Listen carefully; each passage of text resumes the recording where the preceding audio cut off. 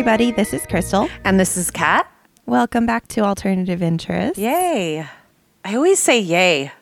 Did you notice that? You know what Elle used to say yay all the time too. So you're used to it? We're glad that you're here. And actually, because we have gotten some new listeners lately, welcome to all of our new listeners. Yes. We're glad you're here. Welcome. I know that you're here for Kat. Thanks for listening to me. Not all of them. There's one person, and I'm sure it's my husband. He's here for me. All right. Well, as usual, I really don't have much business going on right now, but we can go right into our story. And I think this story is not that well known. I'm looking at the name right now, and I've never heard of it. Yeah. So I am going to tell the story of Joyce Goodner. I will, at the end of the story, I'll actually say how I found this. Okay. Because most people probably don't know this by her name. They probably know it by her murderer's name. Oh, all right. But I really try and focus on the victims because murderers don't really deserve to have the notoriety. No. But victims should always be remembered. Exactly. But sometimes that's so hard when you're telling a story, because it's like... Especially like serial killers, it's really hard sometimes. Especially going into their history and I don't know. No, totally get it. So we are going back to July 5th, 1995. Mm-hmm. About 11:10 to 11:15 a.m., a man named James Roy Smothers III, which is that's his a real mouthful. name. James Roy Smothers III. What's another Smothers I'm thinking about that's well known? Oh, you know what I'm thinking of? And I don't even like this show, The Simpsons. Isn't the boss name Smithers? Okay, there you go. I love The Simpsons. Wow, James Roy Smothers III. Okay, I'm intrigued. Yes. Go on. So this man and his 16-year-old stepson were driving toward Nashville when they noticed some smoke coming from an abandoned house. Mm-hmm. The address of this house was 4522 Ashland City Highway. Okay. I Google mapped it because I know nothing about Nashville. Yeah. This is about 15 minutes northeast of City Center. Okay. And I'll bring it up again later because the geography of this actually does matter. Sometimes it doesn't. This time it really does. Okay. So this guy and his son are ridiculously good humans, arguably way better than I am, because they stopped to check things out. You wouldn't have stopped to check out smoke coming. Well, actually, hold on. A random burning like an abandoned burning building? No. Well, it depends. I don't want to die today. It'll depend for me. If flames are coming out, and I would assume police are there. If firefighters are there and flames are coming out, I'd just drive by and wave. But if there was smoke and no one was there yet, it depends on where I had to be. I don't know. An abandoned building? I don't know. I would call, but I would not go investigate. Oh, so they got out of the car? They got out of their car. Oh my gosh. Okay. Yeah. So they actually parked kind of near the highway and they walked up to the house. Mm-hmm. And the first thing that they noticed was that there were no cars parked around the house. So, I mean, this is truly an abandoned building. Okay, but you're saying building, and every time you say building, I'm thinking of a business building, but this is a house, right? I think so. And it's abandoned. Okay. Very clearly abandoned. Okay. And they're they saw smoke, and so now they're just good citizens. And they're walking up to the house. It's this guy with his 16-year-old son. You would think he would have a better self-preservation instinct, but apparently he didn't. Maybe they were bored. I don't know. So they entered the house through an empty window. The window was broken and there was no glass left in the pane. So they climbed in through a window. They climbed in through the window of a smoking abandoned house.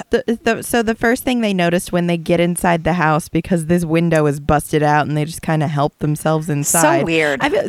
So weird. Again, like if I walk up to a house and say I'm feeling like particularly nice, because this does happen to me. I have this uncontrollable urge to help. You have moments where your heart shines through. Well, so I have a very high self-preservation instinct, and I have to constantly check myself that I'm like, no, don't pick up that hitchhiker. They will stab you. No, don't give that person money. No, don't meet that person for like, I have to constantly censor myself. Like, I cannot tell you. I'm in multiple buy nothing groups on Facebook, and I cannot tell you how many times people are like, I need this, and I'm like typing out, I will get one for, and I'm like, no, I won't. No, I won't. Because you're going to kill me. Yep. And I'm like, not today, Satan. I'm staying home.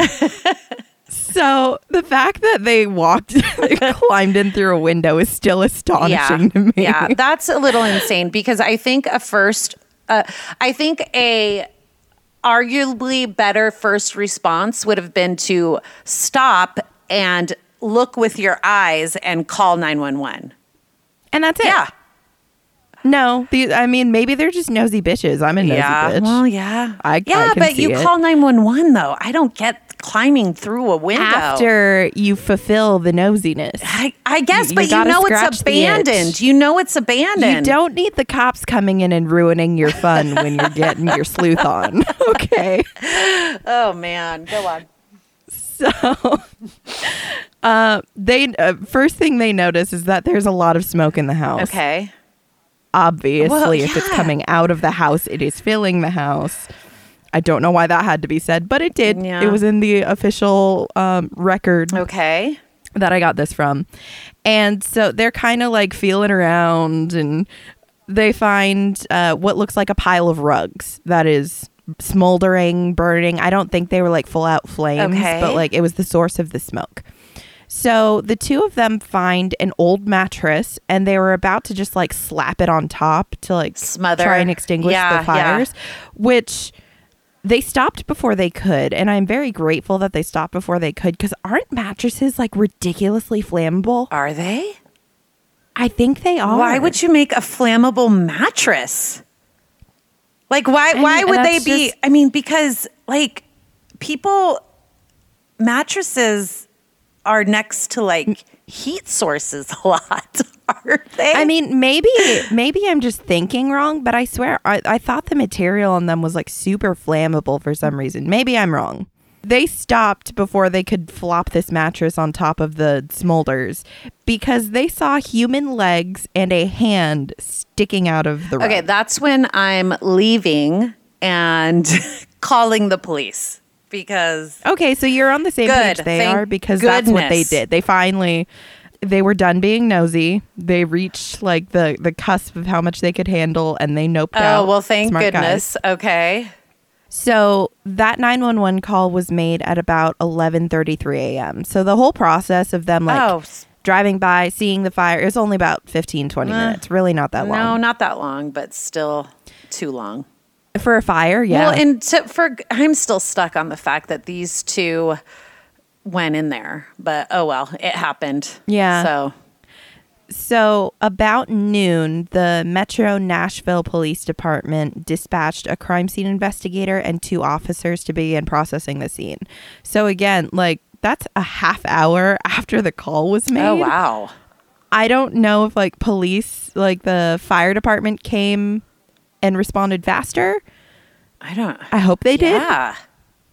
But they showed up, and so they determined that the victim was a female, and her body was rolled up in the rugs that James and his son had found burning. So she couldn't have been there burning very long, and she couldn't have been there burning very long if like her leg was intact, right? Or because it's a lot of heat needed to burn. Yeah. Okay. Along with her body, there was actually a blood-stained cinder block lying on her head. Oh no. So that's, I mean, it seems kind of straightforward. Huh. It was also determined that her body and the rug had been doused in some kind of accelerant. Okay. So, I mean, somebody obviously was trying to destroy evidence Well, here. yeah. And by putting her in an abandoned house, rolling her up Yes. in a carpet. Yeah, of course. Yeah. There was also blood splattered all over the wall near the wall that was closest to the body. And there was extensive fire damage to the rest of the room. Okay. I didn't get to see a fire report about this. I kind of get the feeling that this person just like splattered accelerant all over and then tried to like light multiple. That's just my assumption. Okay. Because if they're trying to destroy evidence, like you're not going to light a single match and walk away. They had to have dropped the cinder block, obviously, like to kill her, and then use the accelerant, set everything on fire, right? It essentially, yeah.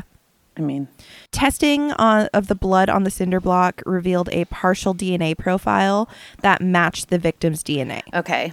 So far, this whole thing is going pretty like bam, bam, Straightforward, bam. yeah. Really easy. So moving on to the autopsy, she had a series of blunt force injuries to the head. Okay. The doctor that did the autopsy noted that a brick or a block could have caused these injuries. So consistent. Yeah, with the cinder block that was found Yeah. with her. So, I mean, all of this is adding up. There's nothing in here that's like a what? Yeah. The doctor said that these injuries would have caused bleeding on the brain and eventually would have been fatal. So it's not that it's something that she would have died from immediately, but the Oh. bleeding on the brain eventually would have killed her. You don't die from a cinder block to your head immediately? I hope I Apparently. would. Jeez. You need calcium. Yeah. Gosh. She also had 2 stab wounds to the left side of her neck. Again, these bled significantly and eventually would have been fatal. That's the terminology they use on the autopsy. She didn't die immediately, but eventually they would have been fatal. Okay. She also had cocaine in her system. And the toxicology report noted that no carbon monoxide was actually in her blood, which meant that she was already dead when the fire So she was wasn't started. breathing it in because she wasn't Correct. breathing anymore. Okay. Correct. They also said that there was no semen in or on her body, but that didn't necessarily mean that there was no sexual assault. Okay. Yeah. I don't think we've ever gone like extensively into like verbiage on autopsies on this show before, but there are 2 things that they always note in an autopsy, and that is the cause of death and the manner of death, and they are not the same thing. Oh, I didn't know that. So the cause of death is like what injuries led to the death. Okay. And the manner of death is the circumstances around that. So in this case, Oh. her cause of death was the blunt force trauma and the stab wounds. Her manner of death was homicide, Oh, all right. Interesting. which I think is interesting. I Yeah. don't know if people are like rolling their eyes at me and telling me to move on, but I I'm thought not. that was interesting. not. You're all who matters. I'm talking to you. Exactly. The same day her body was found, they got 2 investigators working on things right away. Like most of my information for this comes from the appeals paperwork that came from the trial and the conviction that comes way later in the story. Uh-huh. So they don't have a super specific timeline. At some point, they identified the woman, the victim, as Joyce Goodner. Oh, I wonder how they were able to. I mean, I know there's fingerprints. I think the and- DNA testing Yeah. must have brought Uh-huh. something up. But anyway, they knew who she was at this point. Okay. So, of course, their first stop is to talk to Joyce's boyfriend. It makes That's sense. Always the closest ones to the victim. Yep. Are always. And you work your way out. Yep. So, Joyce's boyfriend was named Luther Wynn. Luther said the last time he had seen Joyce was at 2 a.m., like that morning before he left for work. So police, of course, they check his alibi because that's like the most common alibi ever. Is, Yeah. I was working. I was working. Yeah. He actually was working. He was Okay. working from 3:30 a.m. until 12:30 p.m. Oh, tough day. Okay. also he was busy Yeah. when her murder happened and when the Yeah. fire was set. Yeah. So Luther told them that he thought a man named James Washington may have seen Joyce on the day she died. So, Okay. officers move on. They're like, okay, let's take a look at this guy. They check James's work schedule and they find out that James did not show up for work on the 3rd, 4th, or 5th. Oh, this guy that she was supposedly with, that Luther knew she was with, right? Yeah. Okay. Yeah. So, that's pretty suspicious. Yeah. That he was scheduled to work. It's not that he had days off. It's he was No. supposed to work and he just show up didn't for 3 show. days. Okay. Was there a reason he didn't show? Did it say? They get a statement from him later and he kind of goes into it. Okay. Okay. So on July 6th, so the next day, like the day after her body was found, a woman named Lisa Cowell contacted police when she heard about the murder. Okay. She said that on July 5th, the day that Joyce was found, she had been driving that exact same road at 10:30 a.m. and she had seen a dirty black Camaro in the driveway of the abandoned house. So this was the day of the murder. Yes. And so this was before Mr. Smothers and his 16-year-old got there. Yes. Okay. By only about 40 minutes. Yeah. So Yeah. not long before. Okay. So she said she didn't see the license plate number, but she said she could see like the silhouette of a person inside the house. And she said that she assumed it was a man because of like the height and the build and just the way the silhouette looked. Yeah. She drove by again at 11 a.m. and the car was gone. So Why'd she drive by again? I think this area, I think, must just be like a she's like well-traveled yeah, area. she's running errands, So running doing errands. things. Yeah. Okay. Yeah. Things are moving really quickly here. Yeah. We're getting a lot of good information. Yeah. Stuff's pointing at James. Yeah. So they go and they talk to James's girlfriend on the 10th. His girlfriend said that they had been living together for about 2.5 years at this point. She said that on July 5th, he left for work at 6:30 a.m. No, he didn't.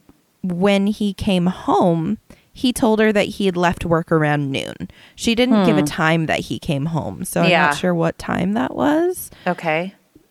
So she claimed that 3 days later, so the 8th, she told him to get out of her house. Like she kicked him out because I guess he was involved with drugs in some manner.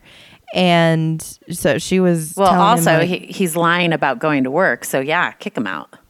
yeah, Which I guess she Like, didn't know. he didn't go to Yeah, work that day. Exactly. Don't know what he's talking about. Yeah. So at that point, he moved out and he went to go live with his mother. I bet she was thrilled. Well, I'm thinking, this girlfriend, I feel like maybe she suspected something was going on with him because the timing of this is just too convenient. Well, yeah, for her to kick him out on the 8th and this happened on the 5th. Yeah. Yes. Yeah. Yeah. So this whole timeline is just weird. So the girlfriend also verified that he did drive a black and gray Chevy Camaro. Interesting. She said that it was actually James's brother's car. Okay. And he had this weird agreement with his brother that he was borrowing it with the intention of purchasing it, which seems weird to me. Okay. Yeah. That is. But odd. family, sometimes you Do that? promise to pay between each other. I'm not sure. Regardless of what the deal was, it fell apart because on July 10th, James's brother repossessed his car. Just took the car back or had it repossessed? Yeah, he took it back from his car. Okay. His brother. Yeah. So, again, this is really weird timing here. It is. Yeah. So July 10th, kind of a busy day for police because they talked to the girlfriend, but then they also talked to James. Okay. James showed up at the police headquarters for an interview and he gave a written statement. Okay. I'm going to read this as best I can because honestly, there's a lot of spelling mistakes and the grammar's weird, but I'm going to do my best. Okay. Go for it. So he says, I got up about 5 a.m. I got ready to go to work, finished about 5:45, left for work about 6:05. So right away we're noticing the girlfriend said he left at 6:30. Yeah. He's saying he left at 6:05. Honestly, I don't find this super weird because I'm asleep when Taryn leaves the house Well, pretty yeah. often. I couldn't tell you a time. And he that's leaves. only like, unless she was doing something specific, that's only a few minutes, like 25 minutes Yeah. difference. And I Yeah. always have thought, like, how can they know for sure someone looked at the clock or, So anyways, go on. I mean, I'm one of those people that I'm a clock watcher. So Oh. I'm like, this happened at 6:02 and 58 seconds. Like, that's just who I am as a person. But I know not everyone, and a lot of people around, like my mom will say, oh, it's 9 o'clock and it's like 8:40. And you're like, Mom, what? She likes to round up. There's nothing wrong with that. A round way. I don't know, man. So moving on with his statement, he said, noticed it might rain, went to Southern Hills where we were working. It was spot raining along the way. I reached work about 6:28 a.m. and decided not to work that day because it started raining harder. Oh, okay. So that's his excuse for not raining. He must do some kind of outdoor work. Construction. I'm guessing construction or something. Yeah, something outside. Yeah. So he says, I sat in the parking lot for about 10 minutes and left. I went to 10th Avenue North. It took me 45 minutes to get there, traveling down Nolensville Road. When I got there, a girl named Lucy and I smoked some Ready Rock for about 35 minutes. Ready Rock? What's that? Crack? I think it's some kind of cocaine. Oh. He references Ready Rock a few times. Ready Rock. I guess you're... Yeah, and it's capitalized. It's like capital R, Ready Rock. Oh my gosh, if they could commercialize that on TV, it would be like, we're ready to rock with Ready Rock. I don't know. I'm pretty sure some drug dealer named it that, honestly. Are you ready to rock? Are you ready to rock? Because I've got some Ready Rock for you. Yeah. So he said, I left and went over to Red's house. Along the way, I ran out of gas, so I walked to Lala's house. He's got and some asked good her, friends. did she have a gas can, and loan me a few dollars. Okay. So the sergeant actually clarified in a footnote here that Lala is a woman named Bernice Riley. How do you They get never... But they never specify who's Lucy, who's Red, just Lala. I don't know. Well, you know what's sad is I want to know how Bernice got the nickname Lala. Did they ask that? Because if I was the sergeant, I would be like, so this Lala, her name's Bernice, right? How'd she get the name? I'm nosy like that because I was like, Bernice, Lala, okay. Lala said she didn't have either. She didn't have money or a gas can. So I walked in, found a can, and got $2 worth of gas. I guess it was somewhere around 9 a.m. or so. I drove back to 10th Avenue North, and then I saw Joyce come out of Henry's house. There's a lot of names here. Yes. This sounds very high school. I saw Stacy talking to Billy, and Billy went and talked to Jamie, and he's busy during his days. He He is chooses busy. not to work. Right. Smoke some Ready Rock. I mean, well, you know what? Think about that. He did have some Ready Rock, so this guy is all over the place right now. Oh yeah, he's amped. He's about to have some more. Uh-oh. So Joyce came out of Henry's house. She said, "Are you doing anything?" I said, "Yes." I don't know what that means because he's not working and he's probably still high. He's yeah, I'm looking for a gas can. Well, no, he already found the gas can and has $2 worth of gas. And some Ready Rock. And $2 worth of gas in 95. That was a lot of gas. Yeah. He's ready to rock. He's getting ready. So at this point, he had about a 20-cent piece of Ready Rock left. Okay. He gave her half for quote unquote sex. It's actually his handwritten statement. It is quote unquote sex. And I smoked the rest. So he just had another 10-cent piece of Ready Rock. Oh, I don't know how much that is. That just sounds like such a sad afternoon. I don't know. Oh, it's still morning. He still has a girlfriend too at this time. Yeah. Well, this is why. This is 9 a.m. It's not even afternoon yet. Oh, our friend is busy. Man, this guy's not working and he still gets more done before 9 a.m. than I do. Exactly. Holy cow, this guy needs to calm down. Oh man, or give me some of that. Give me some of that Ready Rock. I would have finished my bachelor's degree years ago. Exactly. All right. He said, we had sex in an alley off 10th Avenue. Romantic.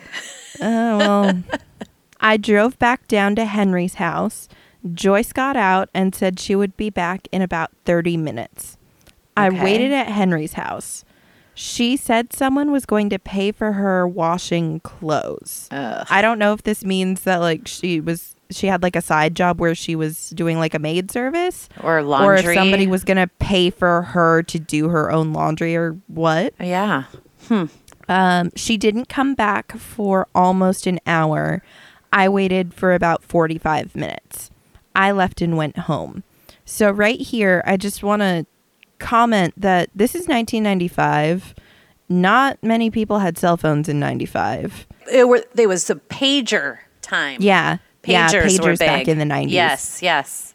So I want to know how he knows. If he only waited 45 minutes and left, I want to know how he knows that she came back after an hour. Yeah, that's interesting. That seems weird to me. Yeah. So I left and went home.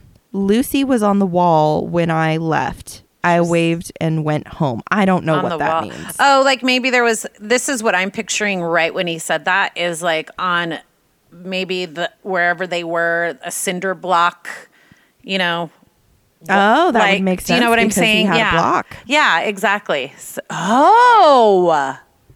You just connected a dot that I didn't know existed. Look at us solving crimes in 95. Well, this one's already solved. Oh, okay. Lucy was on the wall when I went home. I waved and went home. I told Henry to tell Joyce I would see her later. Went home, showered, looked at TV, ate, and went to sleep. So, like, the beginning of his day is, like, jam-packed up until about, like, 10 a.m., it looks like. Well, yeah, and now he's tired. Yeah, and from, like, 10 a.m. to, we'll say, 9 p.m., yeah, he showered, watched TV, ate, and went to sleep. Didn't he tell his girlfriend he got home at noon, right? He said he left work at noon. So that actually gives us a good timeline too. So maybe it took him less than a half hour to get to his job site. Okay. But we could say maybe he got home by 12:30 that day. Yeah. Okay. So that was his statement from the day. I know that was choppy and it sounds like a day. Yeah. That's a lot. I think I've mentioned before, I don't really like running errands. Like, that's a lot of stops for me. A good thing this guy didn't work because that would have added a whole nother aspect to his day. Holy cow. Yeah. So the officer that took his statement noted he did not appear intoxicated and he didn't give any kind of indication he had some kind of mental deficiency when he gave his written statement. So this statement was written with sound mind. The officer also mentioned that it should not have taken 45 minutes for James to go from Southern Hills to North Nashville, the road that he said he went. Because remember, this was a while ago. It was such a blip. He said that he was at Southern Hills, and that's where his work site was supposed to be. Okay. And then he drove to 10th Avenue North via Nolensville Road. Okay. He said this took him 45 minutes. I Google mapped this. It's only 25. Oh, really? Yeah. So the officer kind of made that point too, that like it should not have taken 45 minutes. Huh. If anyone knows more about like Nashville geography, please tell me if I'm wrong, because I mean, cities change, so I could be Google mapping something that's not quite right. But based on Google Maps, this area that he said he was in is in the southeast end of Nashville City Center. Okay. So Joyce was found northeast of City Center, and James is claiming he was southeast of City Center. So, and he's saying it took 45 minutes, but they're saying there's no way. Southern Hills is really close to City Center, I think. I don't have my map pulled up. But wherever he said he was is like 15 minutes southeast of City Center. And his car was sighted 15 minutes northeast of city center. Oh, So, okay. like, that already is like, dude, like, you're trying to say you're about a half hour away from where you actually were. Yeah. On July 24th, so it's a lot happened in the first like 5 days, and then things slowed down. Okay. So on July 24th, one of the investigators showed Lisa, that woman who said she drove by and saw the Camaro outside. Oh, okay. They showed her photos of James Washington's actual Camaro. Mm-hmm. And she said that the photos were consistent with what she'd seen outside the abandoned house. She couldn't say that it was exactly the car. Yeah. But when she looked at it, she's like, yeah, that looks like what I saw. I'm surprised she didn't get plates because she said she drove by twice. That's something I always try to look at, by the way, is license plates. Because I do too. I'm always thinking someone's gonna, like, if something happens, so I always memorize the first 3 letters, which will probably never help a police officer at all. But I mean, it gets you close. yeah. You know the make, model, color. Exactly. Yeah. But I mean, she was driving by, so I can understand why she might not see it, because it's like off. I got the feeling that like when James Smothers and his son, like that whole information, they parked near the road and then walked to the house. Mm-hmm. I kind of get the feeling that it was like down a little bit of a driveway. Okay. So like you're driving by and you can see that there's a car, but you probably can't see a You're not license close plate. enough. Yeah. Makes sense. So police at this point, they're like, okay, we have enough to search James's car. So they actually searched the abandoned house because they had already processed the crime scene. Okay. And they searched James' vehicle, this Camaro, technically his brother's vehicle, but James was driving it at the time.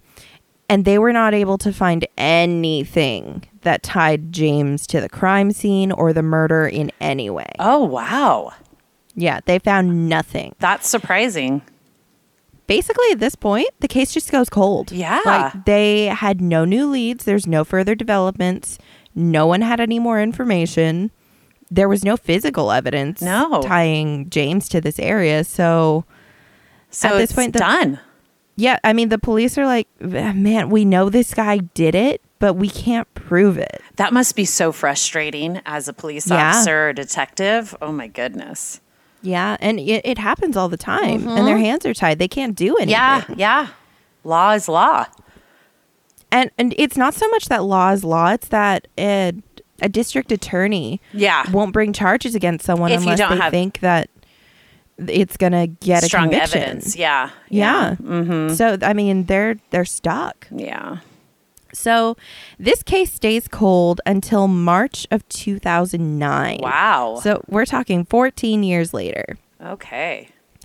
So James Washington was incarcerated at Turney Center, which is a correction center about an hour and a half outside of Nashville. I don't know what his offense was. I actually looked online to see if I could see it because it's a prior offense and he has finished serving his time for that. It actually doesn't show up on his records anymore. Okay. Not public anyway. I could have paid $5 to see his entire record, but I don't care that much. Well, and so this just proves that James wasn't living the straight and narrow.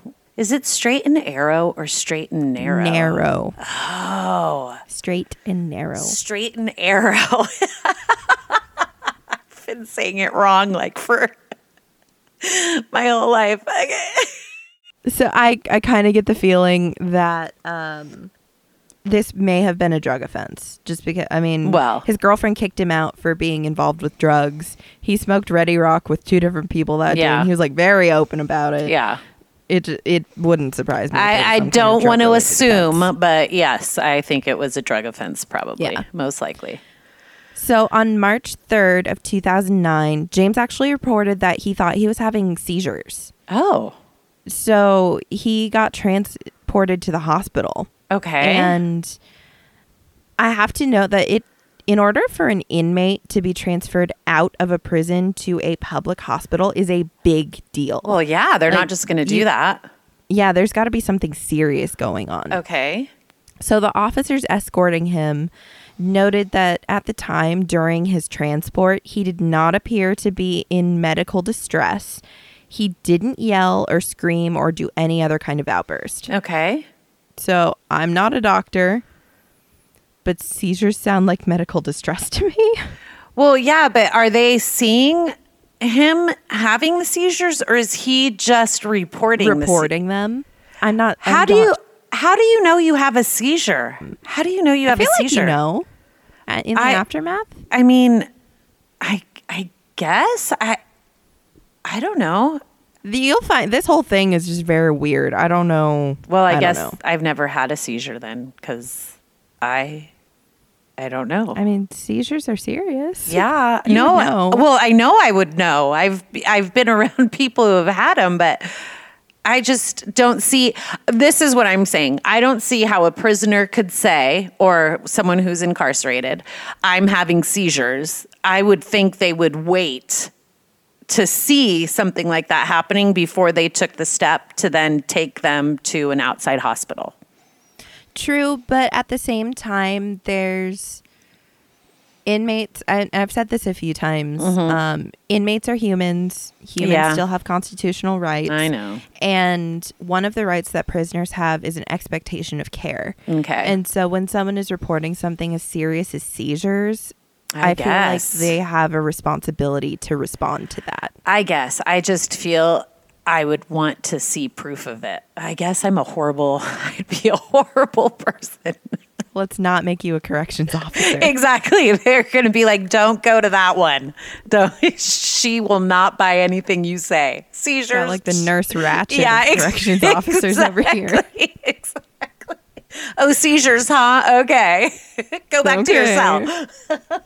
I don't see any frothing. Okay. So they assigned him a room at the hospital, and he gestured for so there were two officers that were escorting him. One was an officer and the other was a corporal. So like a lower level and an upper level like officer. Okay. So he gestured for the officer like that was in the room with him. He was like, hey, come here, come here. And he said, his quote is, I've got something to tell you, need to get off my conscience. I have killed someone. Oh.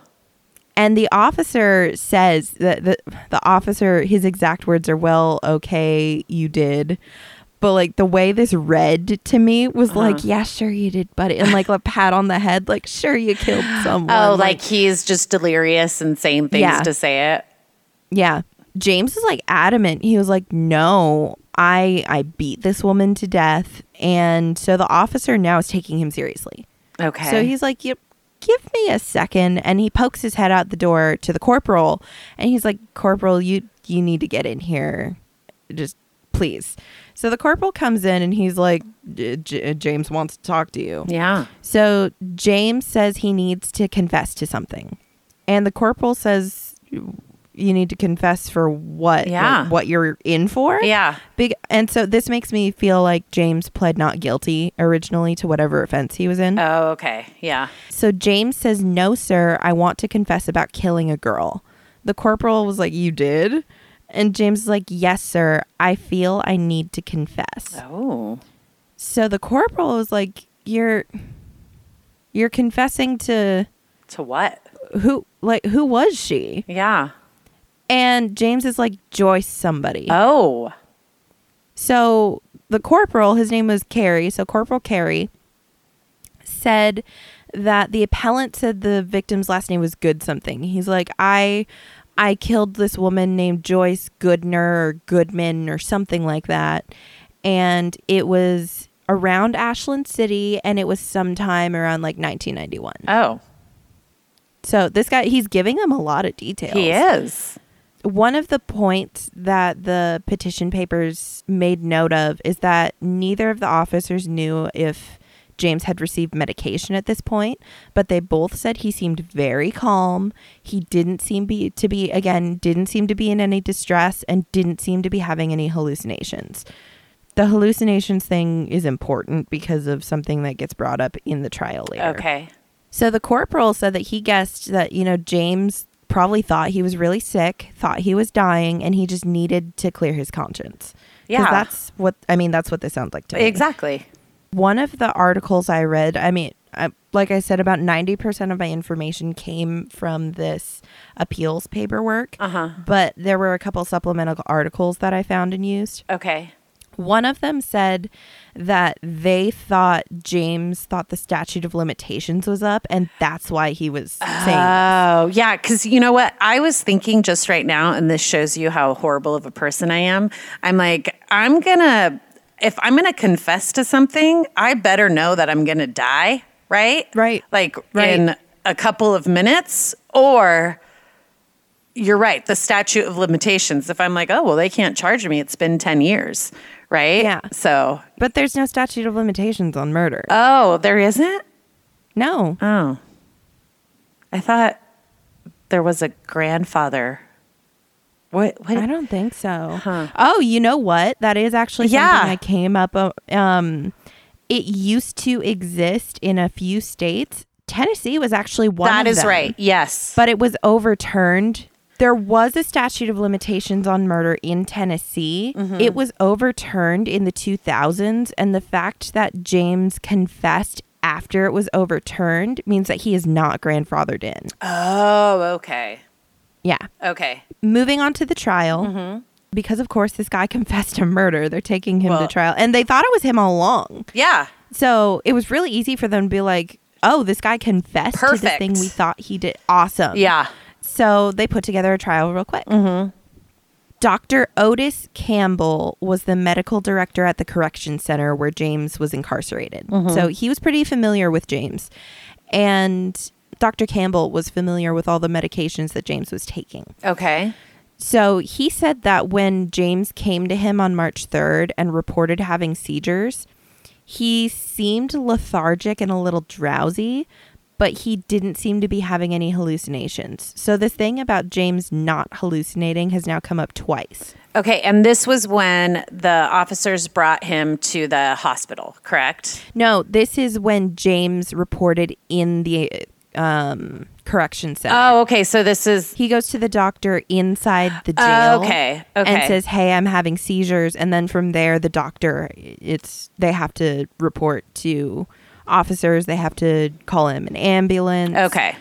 And Dr. Campbell is very clear that he did not give James any medication before he was taken to the hospital. Okay.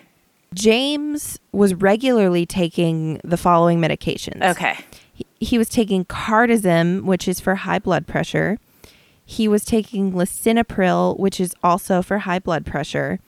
And he was taking, I'm going to butcher this and I'm sorry, hydrochlorothiazide. Oh, Close enough. close enough. And that's a diuretic for fluid retention. Okay. I guess that's commonly paired up with high blood pressure medications. Okay. Because fluid retention is normal for Makes them. sense. Yeah. One of the side effects of Cardizem is actually hallucinations. Oh. It's a very common side effect. And it's so common that James never reported hallucinations, and every single doctor thought this was weird. Yeah. They're like, we expect to see hallucinations, and we never once saw them in James, and James never reported one. Wow.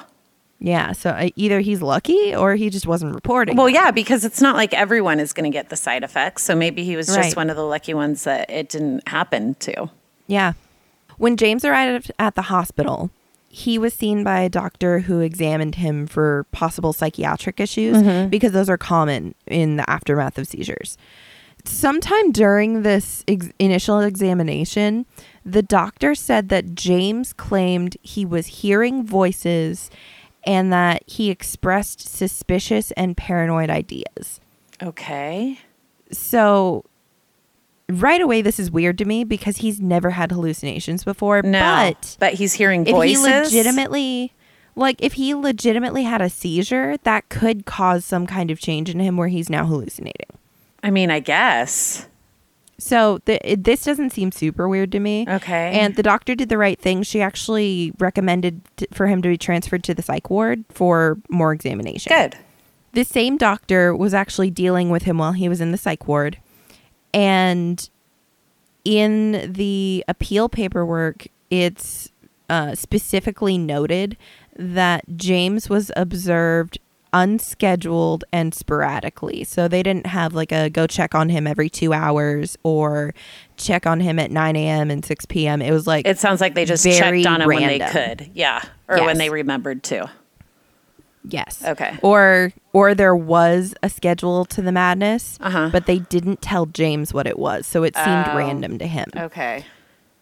So she noted that James tended to have more symptoms when he knew he was being watched. If he didn't know he was being watched, he didn't really have that many symptoms. Okay. So, Odd. yeah. So when people are around, okay, interesting. Yep. I see you, James.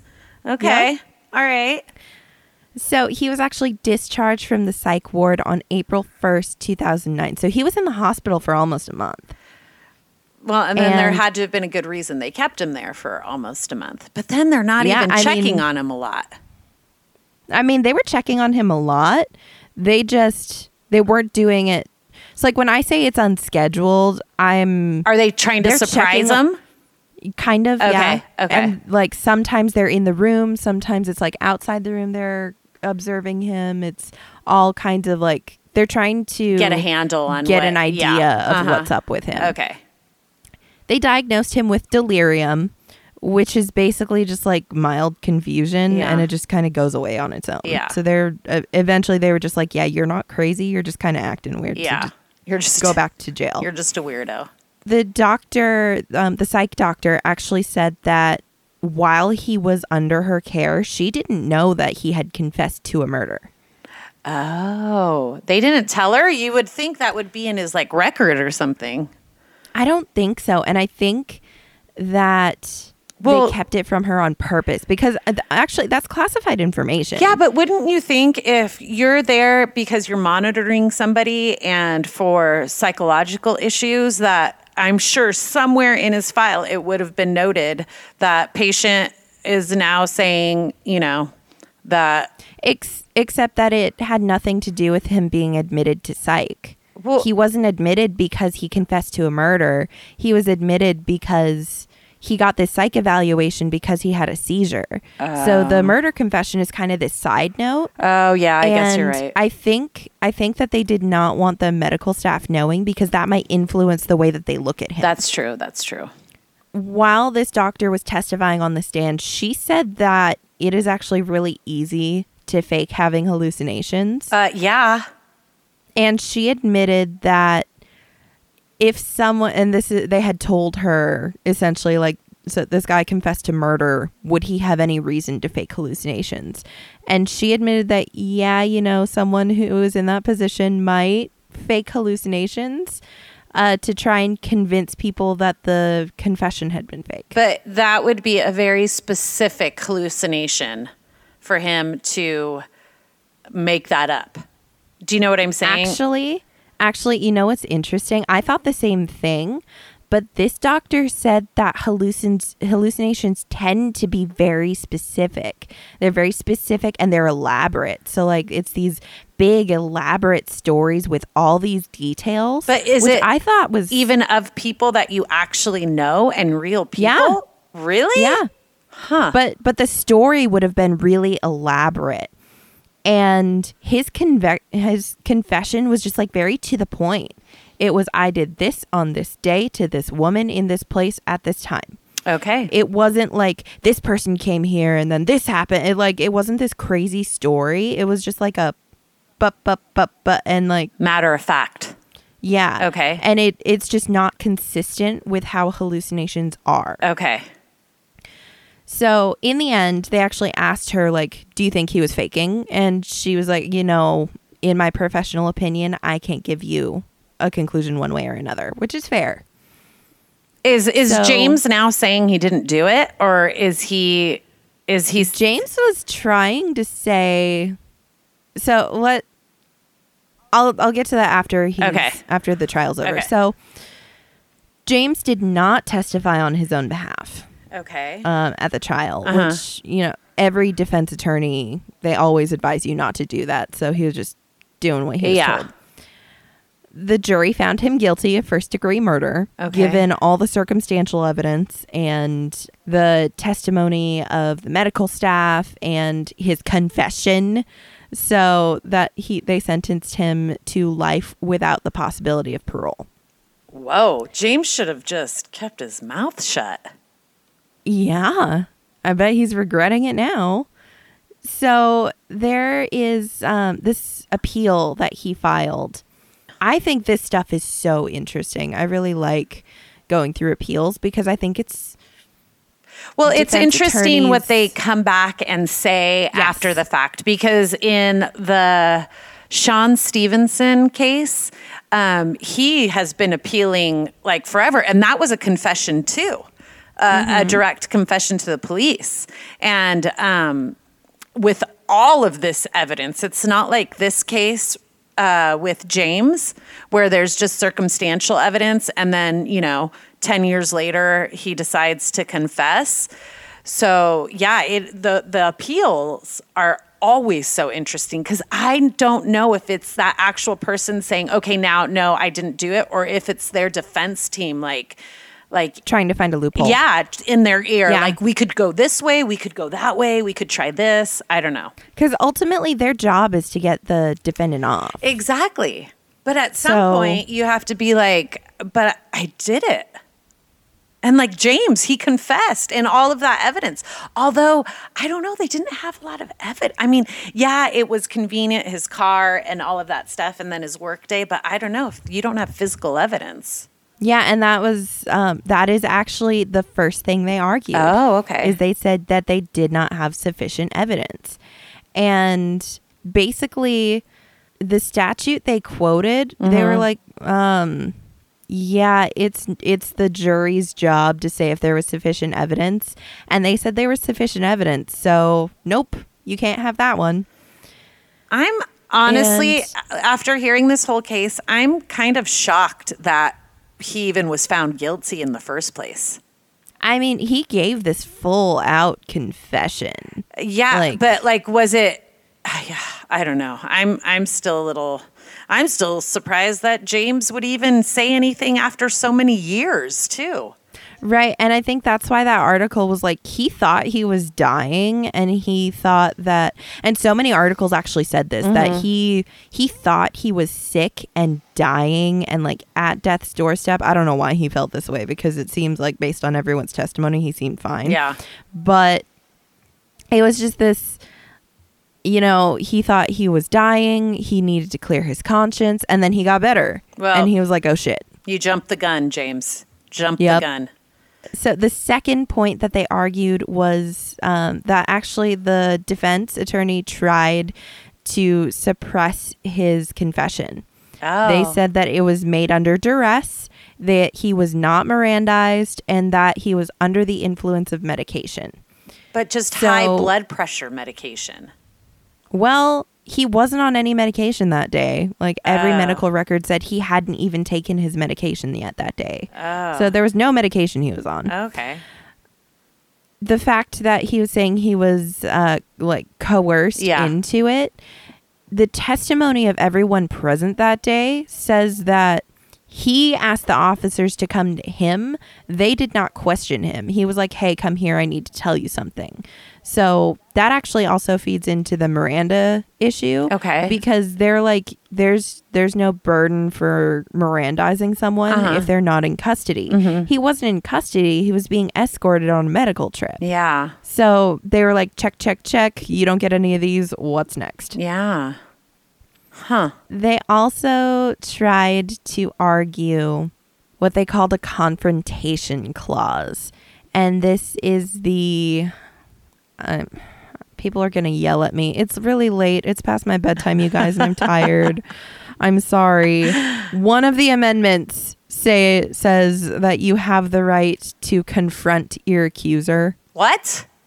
Yeah, you didn't know that? I had no idea. Yeah, so you have the right to confront someone that's either testifying against you, like, in person. Like, but in the court still, right? Yes. Okay. But I'm surprised you didn't know this. It's one of the arguments people make about not paying traffic camera tickets. No, I had no idea. Oh, yeah. It's called a confrontation clause. Oh, is that thing, like if you get a traffic ticket, or it's a part of it, if you get a traffic ticket and the officer doesn't show up, you were essentially there to confront the officer to say, like, no, I did stop. Very similar, yes. And if the officer doesn't show up, you're off. Yeah, and essentially, like, if a camera catches you, like, you can't confront a camera, and so some people are actually able to get off on their parking tickets by arguing this. There's a very specific way you have to argue it. Yeah. But actually, there is a like robo lawyer online. It was designed by a teenager, I believe, and I haven't thought about this in a long time, so I might have some of the finer details wrong. But essentially, you give this robot, like, it's a website. You give it all the information about your ticket, and it litigates for you. Oh my gosh! And then it'll respond and tell you whether your ticket was dismissed or not. Oh my gosh! These kids today, they're coming up with some. It's so cool. Yeah, that is neat. I've never gotten a moving violation, so I've never been able to use it. Yeah. But like, it's always been in the back of my head. They're like, man, if I ever get a camera ticket, I need to use this thing. Yeah, the robo lawyer. It wins really often. It wins like 3 out of every 4 cases. Nice. Yeah.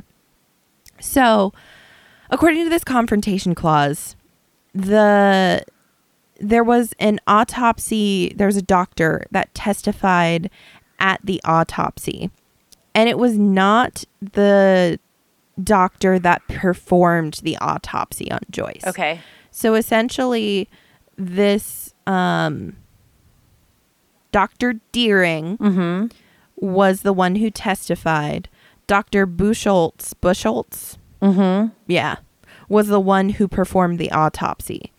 Dr. Deering read the report that was written by Buchholz in court. Okay. So the defense attorneys were trying to argue that because Dr. Buchholz was not the one testifying, that it violated a confrontation clause. Oh, okay. That's weird. And the courts essentially said that no, Dr. Deering is perfectly capable. He does autopsies.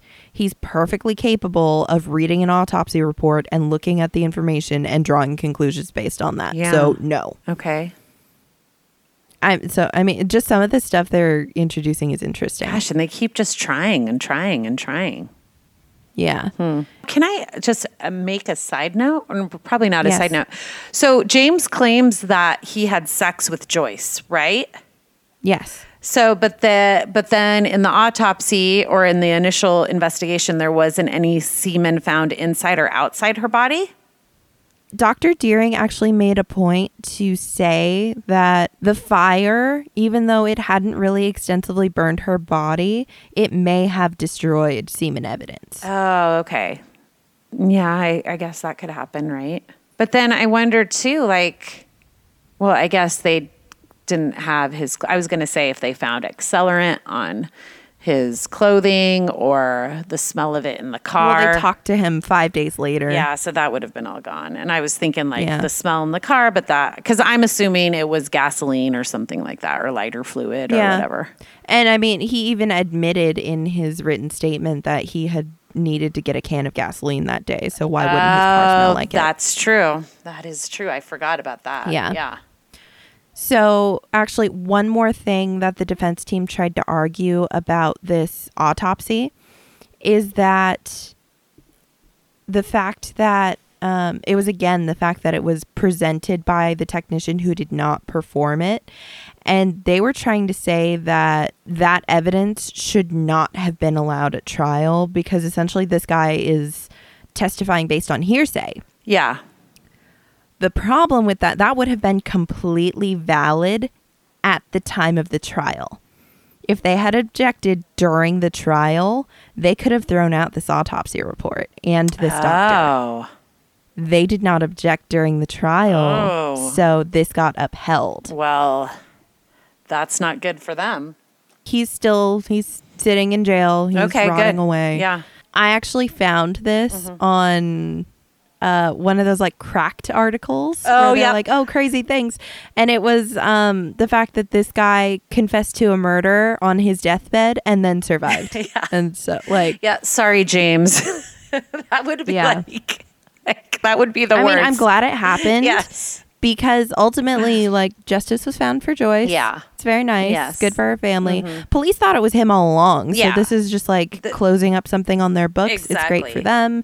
It's great for Joyce's family. It's good for everyone. Do we know anything more about Joyce, like how old she was, or if No. Okay. Because the only place that I could find information on the original crime was in the appeals paperwork. Okay. Because they go over the whole, like, all that information about the crime, the day of, witnesses coming forward. That was all in the appeal. Okay. I could not find a single, I mean, it was hard for me to even find that. Yeah. Like, everything, when I looked up information about Joyce and about James, all of it came back with this guy confessed on his deathbed and now he's sentenced to life. Like, it was hard for me to find stuff about Joyce. Well, then you know what? Now I've changed my mind. Good for Mr. Smothers and his 16-year-old son for stopping. Because if you think about it, had they not, it could have just burned out, I guess, because it doesn't sound like it was like it was in flames, but it could have just burned out and then nobody would have checked on it, maybe. Yeah. I don't know. And I mean, they may never have found anything. That woman would have never come forward and said she saw that Camaro. Yeah. And I think everything just kind of happened perfectly. Yeah. So, I mean, it took 14 years for them to be able to convict the guy, but they were able to convict the guy. yeah. Yeah. Well, thank you. That was a great story. So, Yeah, I thought I should do a shorter one Yeah. this week because my last one was a 2-parter and it took the life out of me. But thank you, everyone, for listening. yeah. Thank you, Crystal. That was a great story. Thank you. Yes. Keep sharing us with your friends. Yes, please. Thank you so much for sharing us. Thanks so much for listening. Yes. I enjoy having all of you here. Kat enjoys having all of you here. Yes, I do. I'm speaking on her behalf. You are. But it is the correct behalf. Is that a word? Yes. Yes. Okay. I'm tired too. It is now. I know. It's late. It is. Like, subscribe. Please give us more 5-star reviews on iTunes. I'd really appreciate it. Yes. It helps us. It helps our visibility. And if you could leave nice reviews, I would appreciate that too. Because, the ratings help, but the reviews are even better. Yes. Connect with us on MySpace. What in the world? No. You can Instagram connect and with Crystal Facebook. on her MySpace. I never had a MySpace. Yeah, I was going to say, you're a little too young for that. You were like, what, 3? No, I just wasn't allowed to. Okay. All my friends had MySpace. I did not. Yeah, do not connect with us on MySpace because it's not there. Well, we aren't going to be there. Instagram, please connect with us on Instagram. You can email us at alternativeinterestpodcast@gmail.com. And please share. You can check out. We are actually bringing. This is good business. We are bringing a blog writer on board, and she is going to start working on our website for us to get us all caught up. It's going to be great. Awesome. I'm excited for her. Me too. I won't announce her name just yet, but probably next episode. Okay. Yeah. Sounds good. Should I share? I will I mean, share. you can share. Actually, one of our next episodes, Jane is coming back, and she's going to be talking about a popular case that many people know, and it's absolutely insane. I fell into a rabbit hole researching it today. It's going to be great. Oh, I'm excited. Before I became Kat, I listened to the episode, the Elisa Lam episode, I think that Jane did, and I loved it. So I'm excited. Yeah. So be excited for that. It's going to be great. We'll see you next time, guys. Okay. Bye. Bye.